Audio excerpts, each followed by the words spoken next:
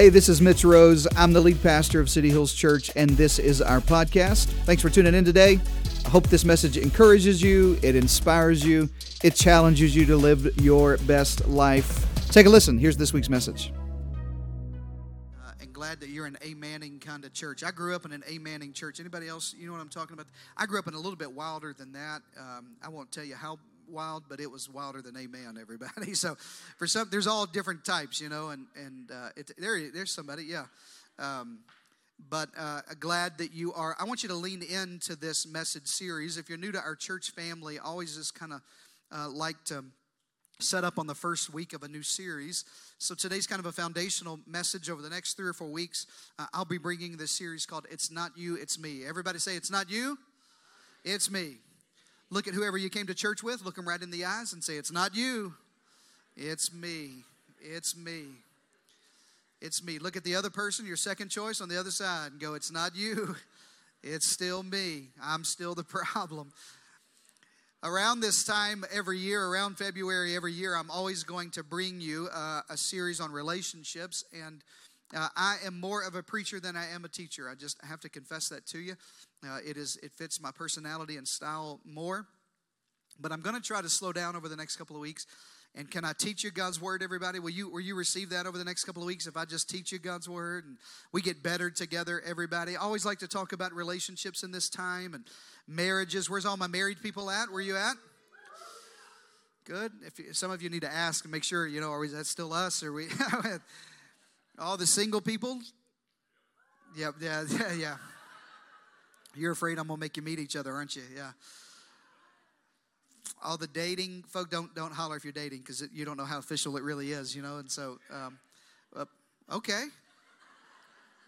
I knew that voice. That's a good move. I'm happy to hear that, Luke. That's a good move. These Februarys are paying off. This has got to be your 5th or 6th one, so it's working for you, son. It's working for you. I could give an altar call right now. That's all I needed was that. I want to help you if it's complicated. Maybe you don't know what kind of relationship you got going, you know. You think, man, I don't know kind of where we are. It's complicated. Maybe you're single again. Maybe you're divorced. Maybe life has not been the kindest and your relationship you're currently in is struggling. And I want to help you through all of that. I always do in this season and in this series. I want to help students make good decisions. I think young people ought to hear about God's way for sex and marriage and dating in God's house before they hear it from anybody else. Can I get a better amen, everybody?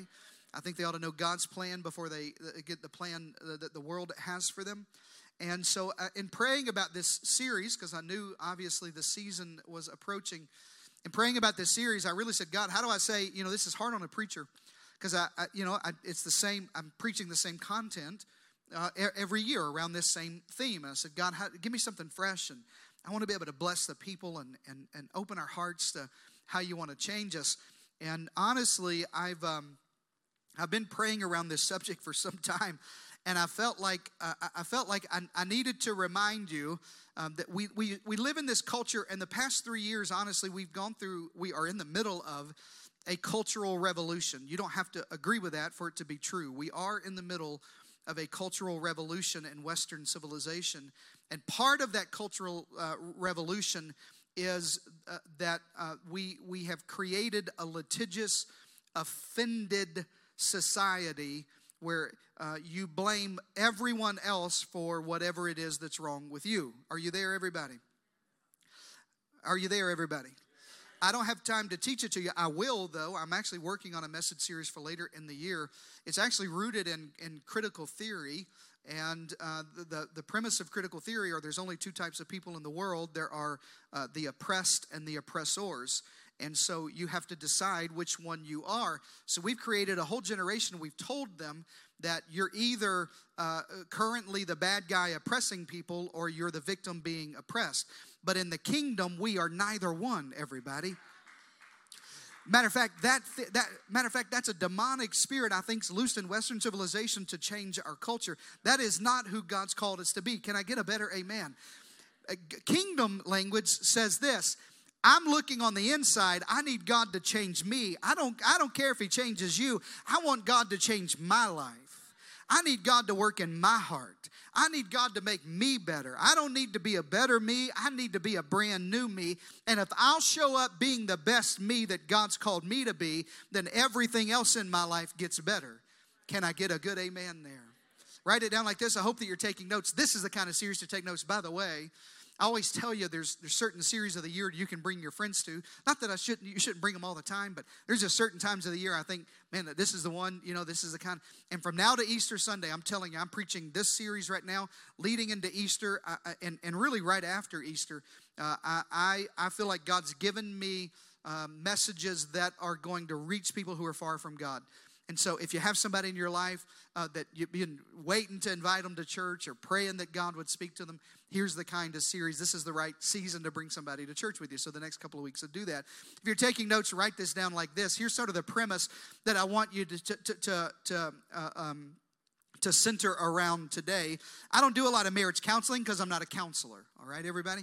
I remind couples of that when they want to meet with me, when they email Julie and say, can we meet with Pastor? We need counseling. I always tell her to tell y'all, I'm not a counselor. All right, now you can meet with me as a pastor. I'm just going to tell you whatever the book says. And then I'm going to refer you to some good Christian counselors that we have that work with our church family. But when I meet with couples all the time, I always say this. This is sort of the generic thing I walk into every situation, whether it's a dating, a single, especially marriage problems, is there's no such thing as relationship problems. Matter of fact, write it down like this. All relationship problems are people problems. There's no such thing as, well, we've got marriage problems. No, marriage as an institution isn't a problem. It doesn't have the ability to have problems, all right? Are you with me, everybody? The covenant between you and your spouse and God, it can't have a problem. But what can have a problem is two single people that get married with their problems and they haven't dealt with their issues. And now we got issues inside this marriage and we're blaming marriage problems, but we really have people problems. Look straight ahead and try your very best not to elbow your spouse or anybody you came to church with during this series, all right? But people have problems. People have tons of problems. You look around your life. You look around your relationships. You ever walk into the office and go, you people got problems? I don't, because I work at the church. But other people that work at different places, I look around going, man, you people got problems. You ever walk into a family reunion and think, you people have problems? I'm not sure I'm not adopted. There's no way I can really be part of this family, everybody. Some of you don't even wait till the family reunion. You just walk into your own house and go, I got to be adopted into this family. I don't even think these people are really my relatives. They got issues and problems and so many problems in our life. Maybe you have problems in your marriage or problems in your family or problems with a team that you're on at work or a team that you're on at church or people have problems in churches. I find it interesting when people say, man, that church has problems. Churches don't have problems, or they say things like, I've got church hurt. Churches don't hurt people. People hurt people.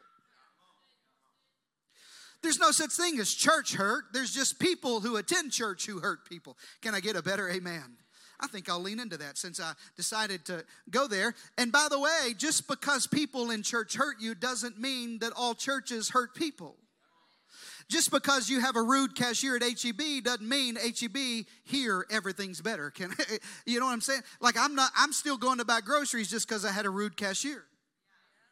I'm still going to Chick-fil-A and getting Jesus chicken whether or not the girl says it's my pleasure or not. It doesn't matter. I'm still going to church even though there are people at church with problems. Say amen to that, everybody. I'm not giving up on what Jesus has bought and paid for with his life just because people have problems there. But people have problems everywhere. Everywhere. A small group that you're in, the office that you're in, the family that you're in, the marriage that you're in, the friendships that you're in. You're looking around thinking, man, these people have problems and I don't know. And I got problems in this relationship and I wish it would get better. Here's the truth of the matter.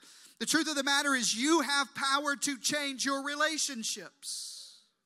You have power to change every relationship in your life. But it's not going to come with your finger pointed at they're the problem. he's the issue. If he would just pick up his dirty clothes, I cannot figure it out. He can put his golf bag where it goes, but he can't put his drawers where they go. Drawers, I'm from the deep south. Do y'all know what that is? She can't, they got, as long as you're looking at them, you're going to have problems. At some point you have to go, it's not you, it's me. It's me. I got to get better. Write it down like this. The relationships that you have, the relationships in your life are a combination of things that you have created and what you have allowed. Underline those two words in your notes. Every relationship I have is a combination of what I've created and what I've allowed. Every relationship I have is a combination of what I've created and what I've allowed. Where's all my parents at? All the parents? Good. You're too tired to even woo. Sometimes you ever look at your kids and realize you created the system that you're mad that they operate in? Anybody know what I'm talking about there? If you don't have kids, you don't get to be tired. By the way, don't tell me you're tired. If you don't have kids, you're not tired yet. There's a new tired coming. Just hang on for that. You don't get to be exhausted till you have kids. And there's times when Brandy and I, one of my children were in first service, so I couldn't tell a ton of kid stories, but they're not here this service, so I get to tell all my kid stories. But there are times when Brandy and I will look at each other, and honestly, we know that what we're allowing shouldn't be, but I'm just too tired to tell you again. Fine, burn it down. I don't care. Just play with matches. Play with matches, son. See what happens. I don't know, man. Daddy's too tired. Just do whatever you want to do. You want to drive the car, drive the car. I don't care. I'm too tired. I've told you no. I don't know what else to tell you. You know what I'm saying? And then you get upset about the result, and then you realize, you look at yourself and go, I found the enemy, and it's me. I'm the problem. I created this. I allowed this. There are certain situations in your life where you're allowing people to talk to you and allowing people to pout in your relationships, and you're creating patterns and unhealthy patterns in your marriage, with your parents and your siblings, with your friends, with your boss, with your kids. And if you don't like what you have, you're going to decide at some point in your life, if I don't like this relationship, I don't like what I'm getting, you're going to have to change what you expect out of people and what you accept from people. Otherwise, you're going to keep getting what you've always got. You're going to keep the relationship you've always had. If you don't like what you had, if you want to expect something better, something gets better. I'm not going to allow you to lose your temper like that. I'm not going to allow you to throw a fit like that. I'm not going to allow you to do that. I love you, but I'm not going to let you throw guilt and heap all this shame on me. I know it hurts, but I love you, and I'm not going to bail you out this time. Some mamas and daddies need to hear this. Some siblings need to hear this. Some children need to hear this about your parents. It is not your job to bail them out of a situation they got themselves into every time. Sometimes you have to decide the reason they're so dependent on you is because you've created a system of codependency. And if I want something different, I got to do something different. Are you still there? I got to decide. I've created this. I've allowed this. I got to decide. I'm going to draw a line in the sand. We're going to change some stuff here. Here's what I know. I know that you can look at people and think, man, they're the problem. They're what's going on. But I know this about you because it's true about me, that when people are hurt, they hurt people. I say it like this: hurt people, right? Broken people break things. They break relationships they're in. They break trust that they're in. They hurt you because they're hurting on the inside. And so you have this perpetuation of this dysfunctional relationship. Now look into my eyes all over the room, because I want to help you today. If you're sitting here thinking, man, Pastor, I don't know who you're talking about. Man, I mean, things are pretty good, honestly. We got a good marriage, and I got good kids, and I kind of like my office. I like where I work, and I don't really know what you're talking about. Look at me. If you can't think of the difficult person in your life, you're the person we're all thinking of. If you can't look around your life and find the problem person, you're the problem person. If you can't look around and think they're the controlling one, you may be the control. How many of you know controlling people? You know anybody who's control? Some of you, they just lifted your hands for you, you know.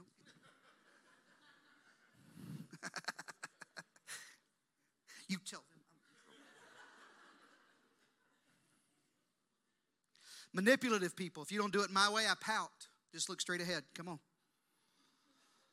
If you don't do it the way I like you to do it, I'll manipulate. A lot of tears and a lot of crying and a lot of drama. Some people create drama because it's the only place they feel safe. They were raised in chaos. They only know chaos. They equate love with chaos. And so if everything's going good, they'll create chaos just so they can feel stable.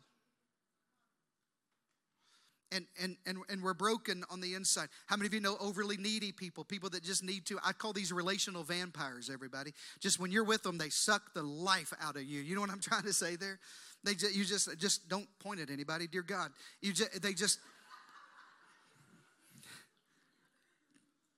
None of y'all, but in first service, there are people that just suck the life. And you see them coming, and you think, "Oh God!" You just shrivel back, and they come down the office, and you think, "Here they come again," and I'm going to have to. People have problems. Problem people are people with problems, and they come in all shapes and sizes. They come with histories. They come with family of origin issues. They come with hurt. They come with rejection. They come with insecurities. They come with our own personalities. They come with our character flaws. Listen to me. And God put all of us together in one big jumble and said, "Good luck." God put all of that brokenness together, and He didn't just say good luck. He said, "I'm going to give you a command to how to deal with hurt, difficult, challenging, controlling, manipulative, needy people." John 13:34, Jesus said, "I got a new commandment to give you. Love each other." Some of you are thinking, "I can't love them. I don't even like them." Love one another.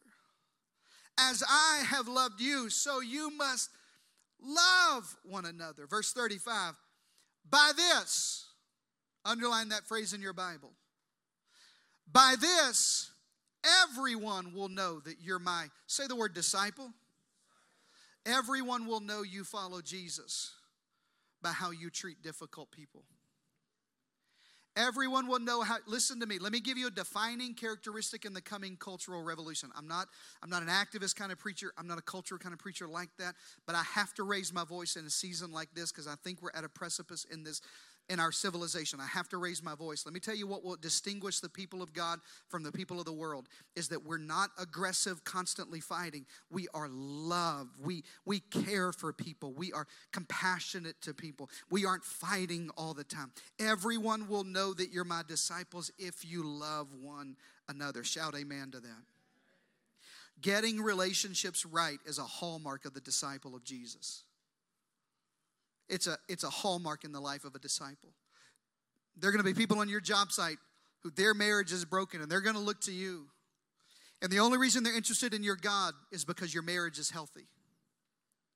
And before they know your theology, they want to know, why is it that you have, how did you fix this? How do you handle inter-office relationships like this? How do you have friendships that are so deep? How is your marriage so healthy? How do your kids love coming home? It's matter of fact, we only have one parenting goal. You'll never hear a parenting message from me. I got about 10 more years before my youngest gets out of the house. So you got to wait 10 more years before I preach a parenting message. That's just not where I ain't talking about it, okay, till I'm done with it. And then I'm just going to tell you sad stories, you know what I mean? But listen, we've decided we have one goal in raising our children. Look at me, one goal. One. We don't have 10. We don't have 12 value. We don't have 37 points that we'd love to. We have one goal. When my kids are out of the house and don't have to be around us, they want to. That's the goal. Is that when they leave and don't have to be in our world, they don't have to be in church, they don't have to love God, they don't have to come serve, they don't have to, that they want to. That when they don't have to sit at my table, when they don't have to sit on the couch with me, when they don't have to be in my, that they want. That's the goal. And there are going to be defining characteristics as the world gets darker and darker. The defining characteristic of the people of God is, how do you love each other like that? How do you have healthy families like that?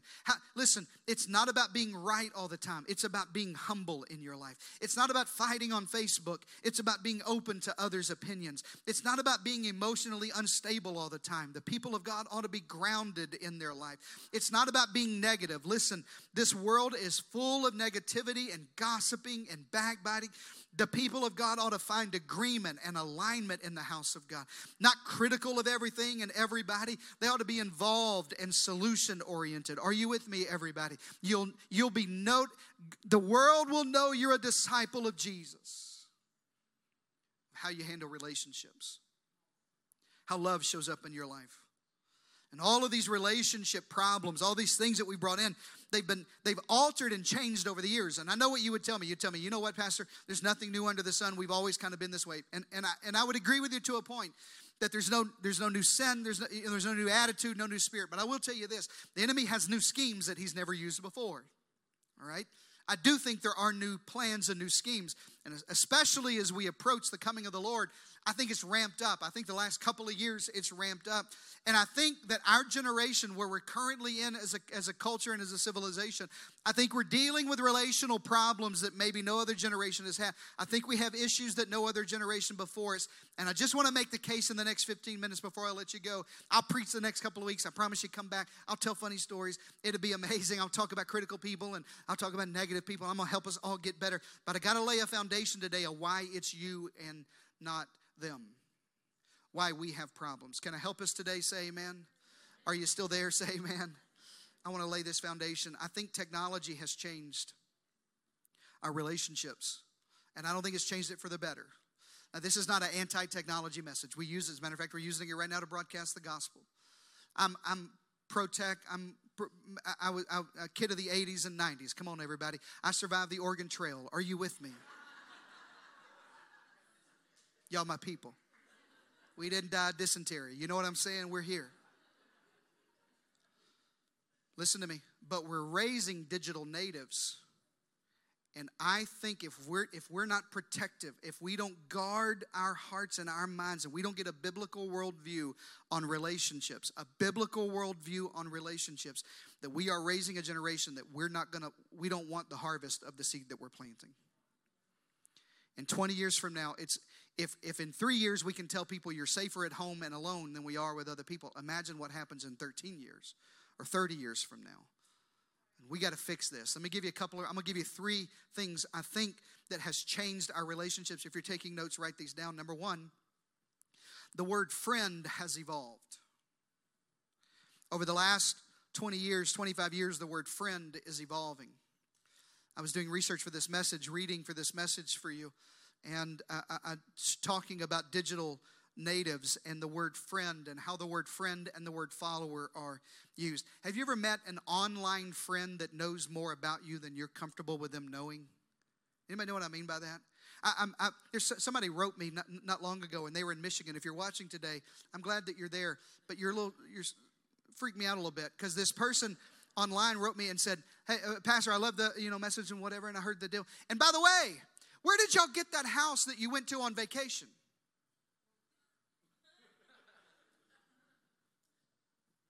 Time out. I'm good with you watching this message. I love you. Don't be looking at where I'm staying with my family. Are you with me?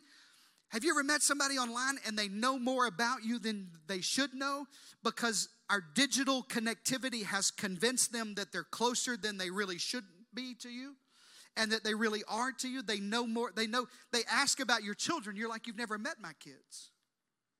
They ask about relationships. You're like, "You don't even know my relationships." How do you know this? It's because the word friend is evolving. And we have this new way of describing friendships in our lives. I was reading for this message. The average adult Facebook user in 2022 had 338 friends. The average adult Facebook user in America had 338 friends on Facebook and 150 Instagram followers. 338 friends, 150 Instagram followers. Same exact survey, the average American who said they had 338 friends on Facebook and 150 Instagram followers said they only had 2 close friends. And 40% of respondents who had almost 500 online friends, 40% of them said they have not one close best friend. But we use this language to describe these strangers we have digitally. Are you following me, everybody? And we're distorting what it means to really be a friend. We're evolving in what it means to really be connected to humans and connected to people. We spend plenty of time online, but we have limited personal intimacy. I've taught you this before, but your grandparents had big front porches and small backyards, and we have big backyards and no front porches. Right? Because in the backyard, I get to be, I don't want y'all looking over my backyard. I don't want you peeping into my yard. This is my backyard. This is where I hang out. This is where I got my solo stove. Are you with me, everybody? This is where I do my thing. Nobody comes back. This is where my kids are. I go out the front door. I'm looking suspicious at all the neighbors. What you looking at? You on the HOA, ain't you? I know you are. You talking about my trash cans. I'm with you. Right? Y'all act like you don't do this.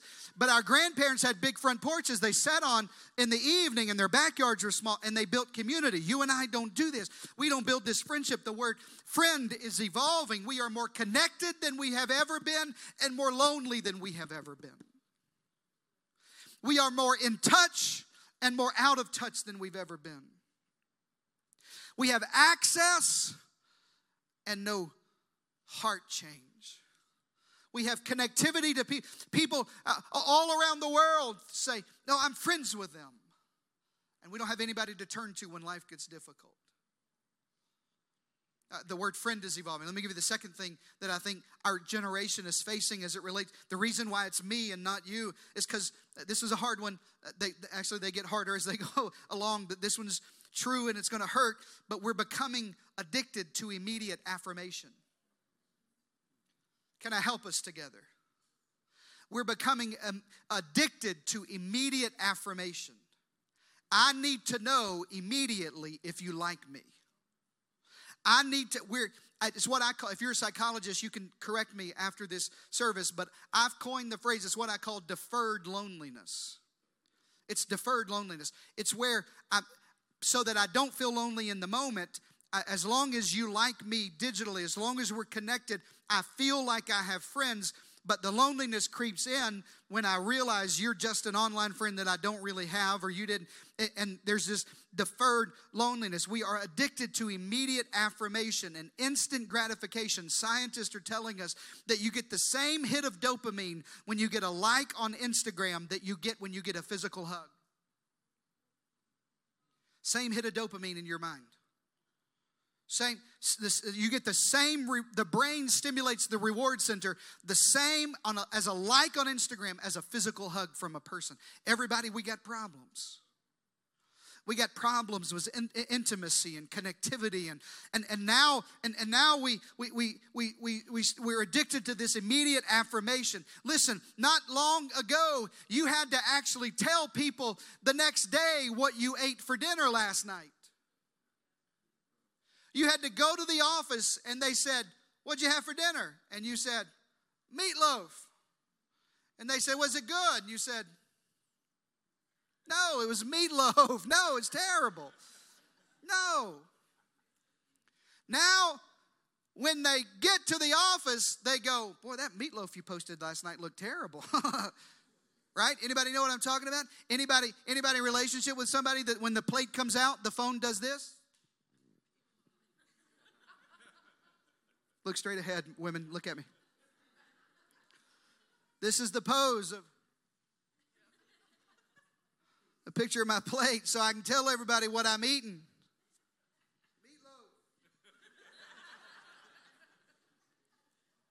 Meatloaf.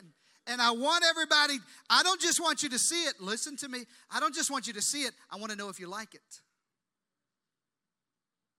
And we're addicted to the immediate affirmation. Do they like me? Did he like my post? Why didn't he like my post? I don't know where they went. I could have sworn. I know they're seeing my post. Is she following me? She's following me. Did they block me? Why did they block me? Where are they at on that? I know they see my stuff. Why are they not? You remember the old game we used to play with the flowers and he loves me, he hates me, except we do that 100 times a day, opening up our apps and go, he loves me, he hates me. He loves me, he hates me.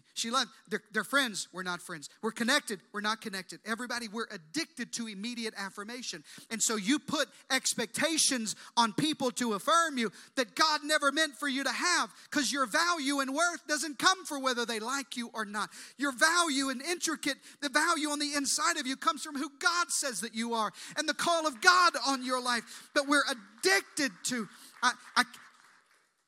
you can't be addicted to immediate affirmation because it destroys you when you don't get it fast enough. Now you're dealing with self-esteem issue. Now you're creating unreal expectation of others to make you feel important. Look at me. Listen to me. If you're under the age of 40 years old, look into my eyes.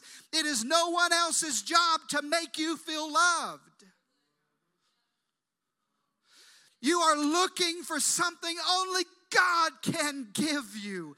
We got problems. We got problems. We're addicted to this immediate affirmation in our life. And I'm just going to tell you, this is the hardest thing I'll tell you all day. Write this one down and you're going to have to circle it and put it on a Post-it note and put it on your mirror. This is going to be tough. Buckle up. Are you ready? People pleasing is a form of idolatry. And there are Christians in church today that would say, man, I'll never worship anything else. But you worship the opinion and approval of others more than you do God's thoughts. And brothers and sisters, that is the definition of idolatry. It's putting anything else. It's people pleasing. It's saying, I want to make sure you like me. I want to make sure you agree with my position. I want to know what you think. And we live in these echo chambers, and the echo chambers have gotten louder over the last 3 years in this cultural revolution we're in, where you only hang out with people like you, that talk like you, think like you, vote like you, look like you, believe like you, have the same opinion as you. And now we got relationship problems that really aren't relationship problems. They're people problems. Because I'm addicted to the affirmation you give me. Are you still there, everybody? This is a hard one. This is a hard one. Number 3, we're addicted to instant and immediate affirmation. Number 3, we have the power to do relationships on our own terms. I'm just giving you the reasons why you need this series. I'm just giving you the setup for the next couple of weeks. Because I'm going to talk in a couple of weeks about if you're a controlling person, how to let go. If you're a manipulative person, how to let go. If you're dealing with a needy person, how do you fix these relationships? I'm going to help us get better, because when I get better, everything gets better. Say amen to that. When I get better, my relationship gets better. When I get better, my marriage gets better. When I get better, my leadership gets better. When I get better, my parenting gets better. When I get better, every relationship in my life gets better. But I got to give you some foundational work today. One of the problems we have is we have the power to do relationships on our own terms. Look at me. You can't define something that you didn't create.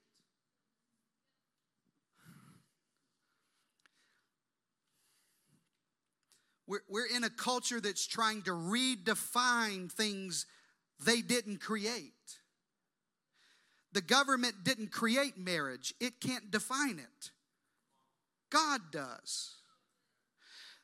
The state, the school, science, your doctor didn't create gender. God did. We can't define what God created. You don't get to name it just because you changed it. God has a plan for it. Are you with me, everybody? We think we can define relationships on our own terms. We don't get to do that. We don't get to say, I'll punish you based on how I feel. Well, you know what? I don't like this preaching. I don't even like it. He spits a lot and he's a little abrasive. I'm not coming to church here anymore. I've got choices and I'm not coming here anymore. I don't like you. I'm unfollowing them. My favorite button on social media is snooze. Do you know about this? This is good. It's where you still get to follow, but you don't have to see nothing, you know. I don't like how you said that. Here's one. All the manipulative people, look straight ahead. Y'all married people, y'all better look at me. We use it in text message. They send you a text and you say, I'm just going to let it sit there a while. I'm not going to respond to that yet. Why? Because you don't value relationship. And you're using this manipulative tool to define relationships on your own terms. I'll like this picture if I want to, but I'm not going to like that other one. I'll comment sometimes another. I'll follow and unfollow, follow and unfollow, follow and unfollow. Technology and cultural pressure listen, it is creating an emotional black hole in us. Listen, and no matter what we do, I'm telling you, if we're not careful as a generation, we're becoming this emotional black hole that no matter what a church offers, no matter what a husband offers, no matter what a wife offers, no matter what a friend offers, people just want more attention. And we're trying to define relationships on our own terms. And that's not God's plan. You don't get to define something God created. So the next couple of weeks, I want to help me get better. I want to help you get better. I want to help us all I want you to be a better husband. The reason why I got to teach this, and I can't preach what I want to preach, so you read, come in March, I'm preaching faith. I love it. I love preaching that kind of stuff. And I love in Easter season, I love that kind of stuff. But the reason I got to teach you this stuff, because I want you to be a better wife, and I want you to be a better mother, and I want you to be a better employee, and I want you to be a better business owner. I want relationships to get better in your life. So I'm going to give you some practical ways. Come play the slow music so they think I'm closing. Look at that. Right on cue. That's why you need to be on the dream team, by the way. I love that. Number one, write this in your notes. I'm going to give you an antidote. I'm going to give you the antidote to our culture's definition of relationship. Here, this is the big idea today. I know it's just foundational, but here's the big idea. Number one, you got to be present. You got to be present. Early in my ministry, I'm embarking on my 24th year, almost 23 years of vocational ministry. And early in my ministry, I would ignorantly say things like, it doesn't count just to show up, or you don't. And I was young, and the longer I do ministry, the more I realize it really does count to just show up sometimes. Like there's something about presence. There's something about just showing up. I'm going to love people face to face, everybody, face to face, not thumbs to thumbs. Face to face. If you're married, belly button to belly button. Come on, somebody.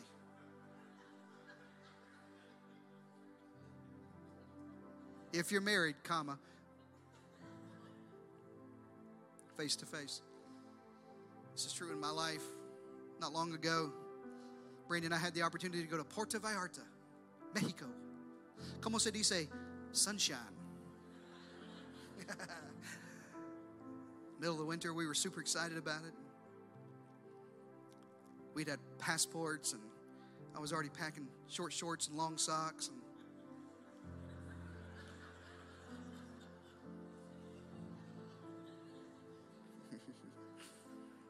we were going to Mexico, and my best friend of the last 20 years, his spiritual father figure in his life, been like a father to him, suddenly passed away in Houston. And so I selfishly begin to pray, God, don't let the funeral be in Mexico. God, don't let it be the same week. God, don't, same week. The day we were supposed to fly out to Puerto Vallarta, the funeral in Jackson, Mississippi. So I canceled the flights and apologized to my wife. Got in my truck. I drove 10 hours one way in the rain to Jackson, Mississippi. Huge church. Lots of people there. My closest friend, he's helping. He's in ministry. He's helping arrange the funeral. He's super busy. I get in at midnight. He happens to be checking in the hotel the same time I am. I hug him. We literally spend 30 seconds together in the hotel lobby. I hug him. He cries and says, thanks for coming. We go to bed. I go to the funeral. I drive 10 hours home. Never saw him again. Didn't need anything else. Listen, he didn't need a text message. He needed me to be present. Present.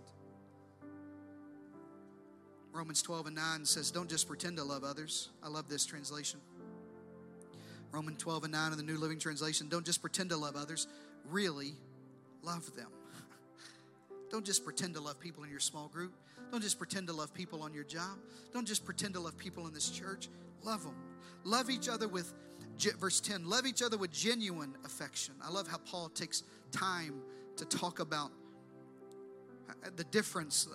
Love each other with genuine affection. Take delight in honoring each other. There's a principle we don't talk about in culture enough. Honoring each other. Verse 13, when God's people are in need, be ready to help them. You got a friend who's hurting? You can text them. That's okay. You can call them. That's better. But there's something about being present. And I'm calling the people of God in this church family in this season where the world's telling you just separate and do your own thing and jump in your corner. And as we're approaching an election cycle, and listen, everybody, I got bad news and good news. It's going to get bad before it gets better, everybody. Culture is ramping up in that way, and they want to separate you. Let's be disciples of Jesus who decide, no, I'm going to be present and love people who aren't like me. You don't have to agree with me for us to be in relationship. I'm going to love people. I'm going to really care for people. There's power of presence. There's a difference between praying for people and praying with people. When somebody in your job says, hey, my wife was just diagnosed with cancer, would you pray for them? Don't say, yeah, man, we'll pray for them. Stop right there, take them by the hand, and ask God to do a miracle in their wife's life. That's difference making. Somebody stops you. Listen, that people stop doing this to Brandon and I in HEB because people catch me and they go, Pastor, would you pray for me? I go, yeah, come here. I'll open a bottle of Crisco and lay hands on you right there in the middle of Don't come to me in HEB. I'm not going to pray for you. I'm going to pray with you. We're in this together. That's why church is so important. That's why gatherings like this. That's why a third service matters. That's why student ministry on Wednesday nights matters. That's why kids ministry matters. That's why men's breakfast this Saturday, all the men. This Saturday at 9 a.m., all the brothers. Yeah, 9 o'clock right here. That's why it matters. Because we need presence. Go to lunch with somebody. Today, lunch with people. Other people that you didn't come to church with, that could be friends for you. Quit coming here going, I don't know anybody. I don't know. I feel disconnected. Get connected. Find people. Look down your row. Some of these people eat.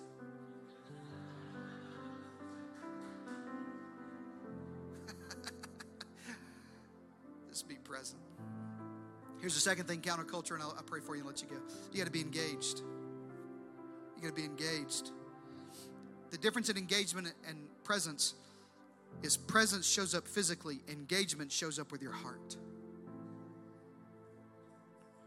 1 Peter 4:8, most important of all, 1 Peter says, continue to show deep love for each other. Deep love. Don't be fully engaged. It's why I told you at the beginning of the year, I'll tell you again, give us a year of your life. I make no apology. I'm asking you for 1 year. Like you're right at the beginning of the year. Give me 1 whole year where you do everything. You come to men's ministry. You come to women's ministry. You join a small group. You start a small group. You come tonight to the Welcome Home Night. Join a dream team. Serve twice a month. Tithe. Show up. Go to conference. Men's conference. Women's conference. Students conference. Kids camp. All of it this year. Come to every bit of it. Do everything that we do for 1 year. And see at the end of the year if your life's not drastically better. And if it's not, I'll help you find another church. I really will. So far, I've never helped anybody find another church. Because when you go there's something about engagement. It's why I'd love to have you tonight. I think there's a few dozens, 30 or so people registered tonight to join the church, everybody. Isn't that amazing, everybody, in 1 month? To God be the glory. Listen, but we got space for you. I'd love to have you tonight. Not for numbers. I'd love to have you because I want to be your family. I want to connect you with humans. I want to show up when your father passes away. I want to hug your neck when your marriage is struggling. I want there to be somebody in a small group with you. I want there to be a team member. I know it looks like you're just serving in the nursery together, but when you're holding babies in those rockers in that room right there, you're forming deep bonds and spiritual family. That's what I want for you. It's engagement in your life. It's showing people. 1 John 3:18, dear children, let's not merely say that we love each other. Let's show that we do by how we live our lives. Don't just like something, do something. Don't just sit around blaming others. Get involved. Don't rush out. Bring a friend. Don't just come to Sunday. Start a small group. Don't just show up and be a consumer. Serve on a team. Let's be countercultural. Amen, everybody? Let's just decide the world's way isn't working. I don't want what the world has in my relationships. I don't want the kind of marriage they have. I don't want to be the kind of parent they are. I don't want to be the kind of employee or employer they are. I want to be different. And if we're going to stand different in this world, we're going to have to get relationships right. And it's not you. It's me. It's me. Bow your heads for prayer all over the house. Father, I thank you today for this church family. I thank you for how caring and loving and compassionate, full of purpose. I love this church. I love the people in this church. And God, I'm just asking you for help in all of our relationships. Would you just be honest? Nobody's looking around. Would you be honest if you got a relationship that's struggling, maybe with a child, maybe in your office and your work and career? Maybe it's a marriage, maybe it's a dating relationship, but you got a relationship that's struggling. Would you just raise your hand and say, man, I need prayer for this? I see you hands up everywhere. I need prayer for this. Father, I pray for every hand that's raised. These are people who are struggling. Lives are hard. Things are difficult. Nobody wants to go to work and constantly be in stress. Nobody wants to go home and their marriage constantly be in shambles.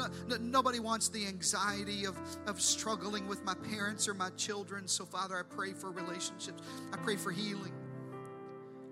God, I pray we wouldn't look on the outside. We wouldn't point the finger of blame. No, it's me, and I'm going to get better.